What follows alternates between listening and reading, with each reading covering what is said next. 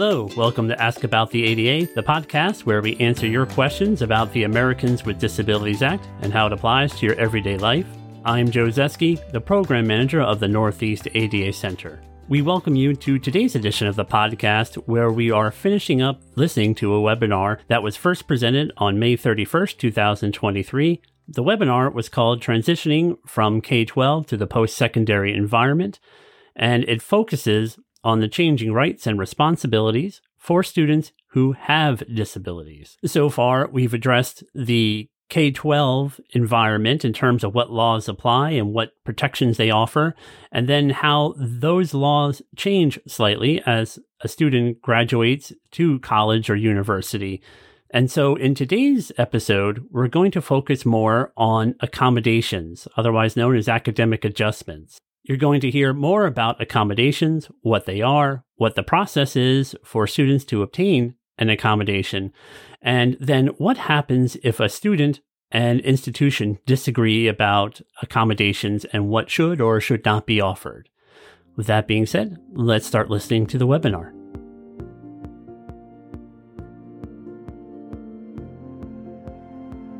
And let's go to our next slide and talk about accommodations. Accommodation really refers to academic adjustments that are meant to help remove educational barriers for students with disabilities. So they can be changes in the way things are done or modifications in the education environment that will allow a student with a disability to be able to have equal access and equal opportunity. The process of deciding what is appropriate, what is a correct accommodation, should be a conversation between the student and the institution. And that's, again, why it's important to get the Office for Students with Disabilities involved, as the role of these offices is to be the intermediate between the student with a disability and the faculty or other institutional program that we are dealing with. So again, the reasonable accommodation conversation should be interactive. It should get feedback from the student as part of that to figure out what makes the best accommodation. And as I mentioned on the prior slide, it certainly can go gather some guidance from prior accommodations that have been given that you might find, such as on a Section 504 or IEP plan. And there are all different types of accommodations that are out there, and they can take a lot of different forms. It could be physical changes in the way things are done. And we'll go to our next slide and look at some examples of different types of accommodations. So some accommodations are ones that people often think of. Perhaps a student needs extended time to do an exam. Again, very typical kind of accommodation. Perhaps someone needs an alternate format of materials. Someone may have a print-related disability. So maybe they need accessible electronic format or large print materials or Braille. Perhaps someone may need early access to a course syllabus or to a textbook because of their learning disability. That's another example. Allowing things such as service animals as an accommodation can fall under here, although service animals in general are very typical reasonable modifications under the ADA in terms of Title II and III. So unless we have specific questions, won't go too far down that pathway, because there are certainly many, many questions that people have in terms of service animals in the education environment. Sometimes an accommodation might be to relocate a class. Perhaps if there is classes in an older building of a college that may have a second floor, but no elevator access for some reason. Well, in that case, relocating a class might be a form of accommodation and moving it to an accessible location. Recording classes also could be a form of accommodation. Again, I mentioned going through the Office of Students with Disabilities here, just in terms of answering technical assistance questions over the years. Sometimes I have heard feedback from professors and educators that are uncomfortable with being recorded in class. It could be a legitimate form of accommodation, and it's important to get the Office for Students with Disabilities involved just to avoid any potential issues that professors may raise in terms of whether or not a student is or is not able to record in a class. So these are just some examples. There are many other different types of possible accommodations. One other key aspect that you heard me mention in both Titles 2 and 3 of the ADA is to provide effective communication. And let's go to our next slide and look at auxiliary aids and services. And auxiliary aids and services are tools or devices or services that allow a person with a disability to have equally effective communication and an opportunity to participate. So providing these auxiliary aids and services to students with disabilities, again, is covered by both Section 504 as well as the ADA. And there's a wide range depending on someone's disability. There are some examples here on the slide. I'll just highlight a couple of them. Qualified sign language interpreter for someone who communicates through sign language is one possibility, as well as CART, real-time transcription. Perhaps captioning might be necessary, or perhaps, again, someone may have a print-related disability, so they may need to use screen reader technology on a computer. In other words, software that reads what appears on the screen of a computer. Or perhaps they need, someone may have a vision-related disability where they need the text enlarged. There are special programs that serve that function. Be aware, too, that when we talk about some of this software and some of these devices, these are intended for shared use systems. In other words, a school is not under an obligation to provide someone with a personal hearing aid or to provide a screen reader program for someone's personal computer. The providing a screen reader example refers to when there perhaps is a college lab with computers in it. So one, or in the library, some computer in the library should probably provide screen reader access. Now, if a college or university provides every student with a laptop, which is rare, but it does happen, in that case, having a screen reader on that laptop or other similar assistive technology probably would be appropriate in that case, because it's an unusual case, but I have heard of colleges and universities that do provide all technology to their students. So we talked about examples of accommodations and auxiliary aids and services.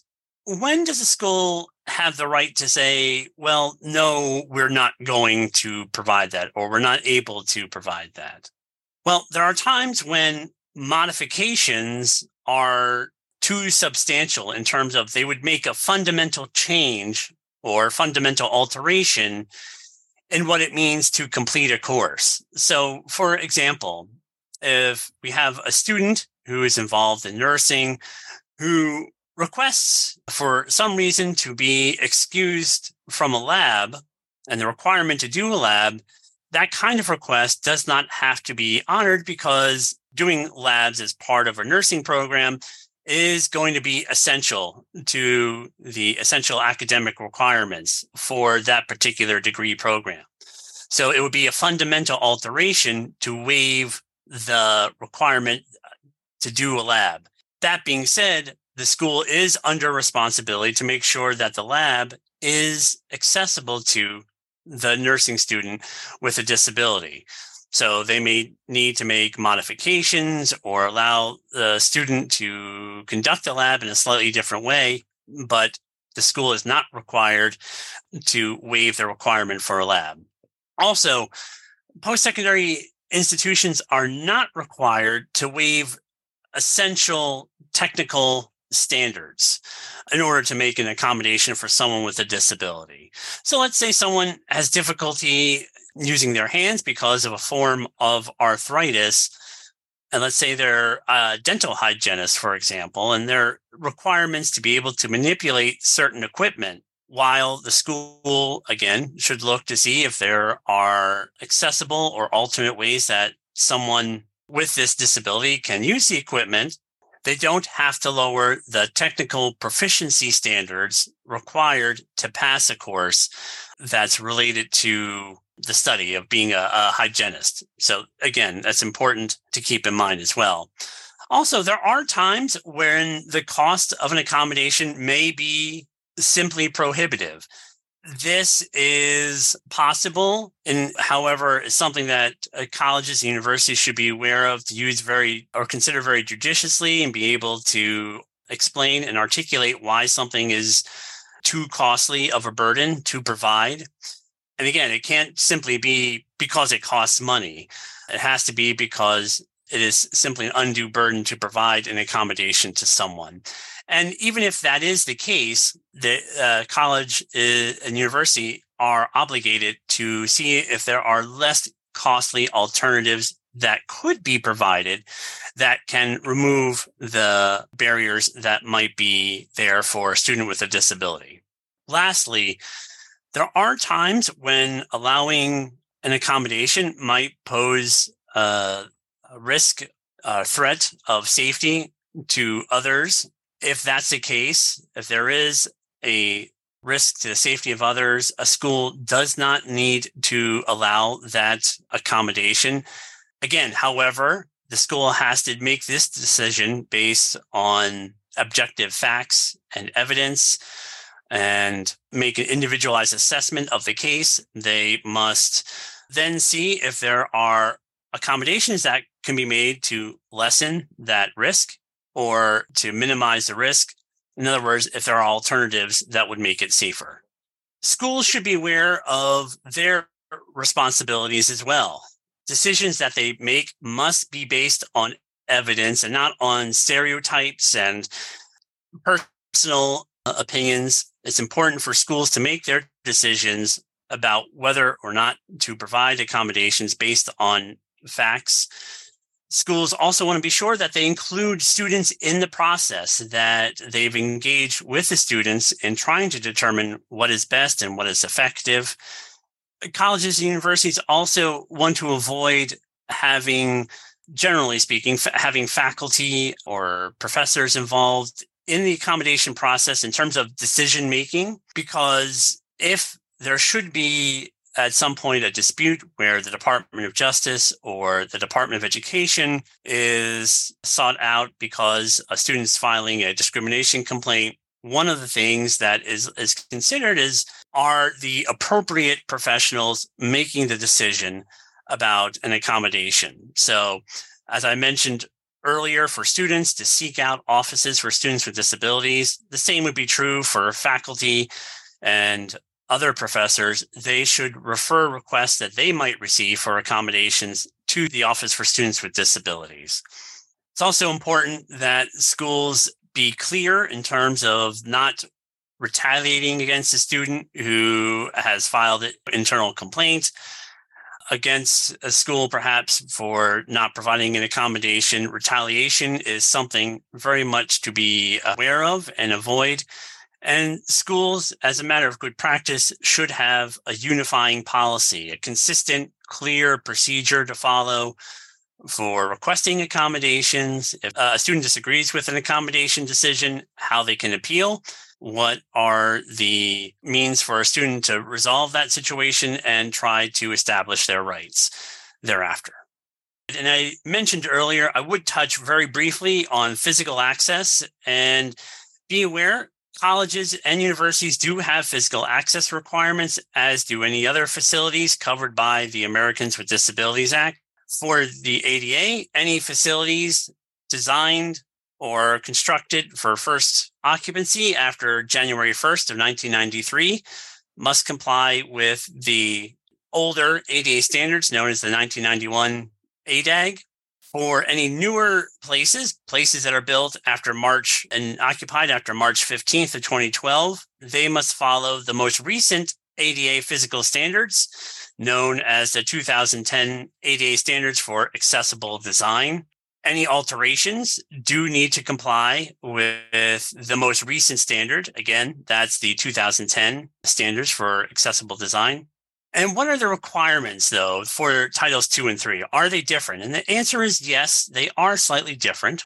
For Title 2, the most important thing for these colleges, universities, again, Title 2 refers to public universities and colleges. So again, state, community, and other related institutions. Their highest priority is to provide program access. So if they have a building that is built before the ADA, it doesn't mean that, we don't need to comply. This building was constructed in 1982. We don't have to meet the ADA standards. No, that's not how it works. Any changes and alterations have to comply with the most recent standard. But when a Title II entity looks at their programs, services, and activities as a whole in their entirety, their most important obligation is to provide program access. So this is an instance where, as I mentioned earlier, relocating a class may be necessary. Let's say there's a state university, has a building constructed in 1980. For some reason, there is no elevator to a second floor in this building, and there's a class, multiple classes located here, but a student has to use a mobility aid. They can't access it. That class may need to be relocated for the student if they are taking the class as a form of reasonable accommodation. For Title III, the emphasis in terms of physical access is providing readily achievable barrier removal. This essentially means there's an ongoing obligation to improve physical access. Again, there's no grandfather clause in the ADA, so buildings built before the ADA still are required where it's readily achievable to remove any barriers that exist in terms of physical access. That's the physical built environment. Let's quickly touch on the virtual environment, which in today's day and age is ever more and more important. This could be a webinar in itself. And in fact, we have done webinars just on this topic alone in the past. Be aware that any courses and materials that are offered online do have to be accessible to students with disabilities in the same manner, with the same ease of access and the same ability to communicate as students without disabilities. So again, effective communication is important to keep in mind, whether you're talking about videos that a university may post online, perhaps massive online courses that might be offered, or perhaps different learning management systems. All of those do need to be accessible if a student has a disability that prevents them from using it. There's no hard and fast standard under the ADA. However, much of both the activity of the Department of Justice, the Department of Education, as well as private lawsuits have focused on the international standard known as the Web Content Accessibility Guidelines, currently version 2.1. That can be a rough standard. And if you have more questions about that, please reach out to us here at the Northeast ADA or your local ADA center, and they'll be able to provide you much more detail about that. So let's say that a situation comes up, student goes through the processes that institution has for filing complaints or disagreements, and ultimately they still believe that they are being discriminated against. What can they do? A student can contact two places, the Department of Justice or the Department of Education, Offices for Civil Rights. So with the Department of Justice, they enforce education as it relates to Title III of the ADA, as well as Title II of the ADA. The Department of Education enforces Title II of the ADA, as well as Section 504 of the ADA. I do have the telephone numbers for both departments where someone can contact them to file a complaint. For the Department of Justice, it's 1-800-514-0301. For the Department of Education, Office of Civil Rights, it is 1-800-421-3481. If someone is not sure, you can always contact the Department of Justice to file a complaint. And even if it's not in their jurisdiction, it's not what they cover or enforce, they will forward a complaint to the appropriate federal agency for enforcement activity and consideration. So be aware those are the places to go if someone needs to assert their rights under the laws. I will say again, just to sum up what we've been talking about, for students with disabilities, again, it's a change in environment and what their responsibilities are. If you work with students who have disabilities, I would encourage them to find out at least the basics of what the Americans with Disabilities Act is, at least as it relates to education, so that they know their rights and they know where to go if they have questions. It's a transition again from having things come to you to needing to be more independent, more of a self-advocate. And to do that self-advocacy, you have to have a background knowledge of what your rights are and what your rights are not, and how you need to work within the laws and systems that are there to assert your rights. So if I was to give a takeaway message for today, that's what it would be.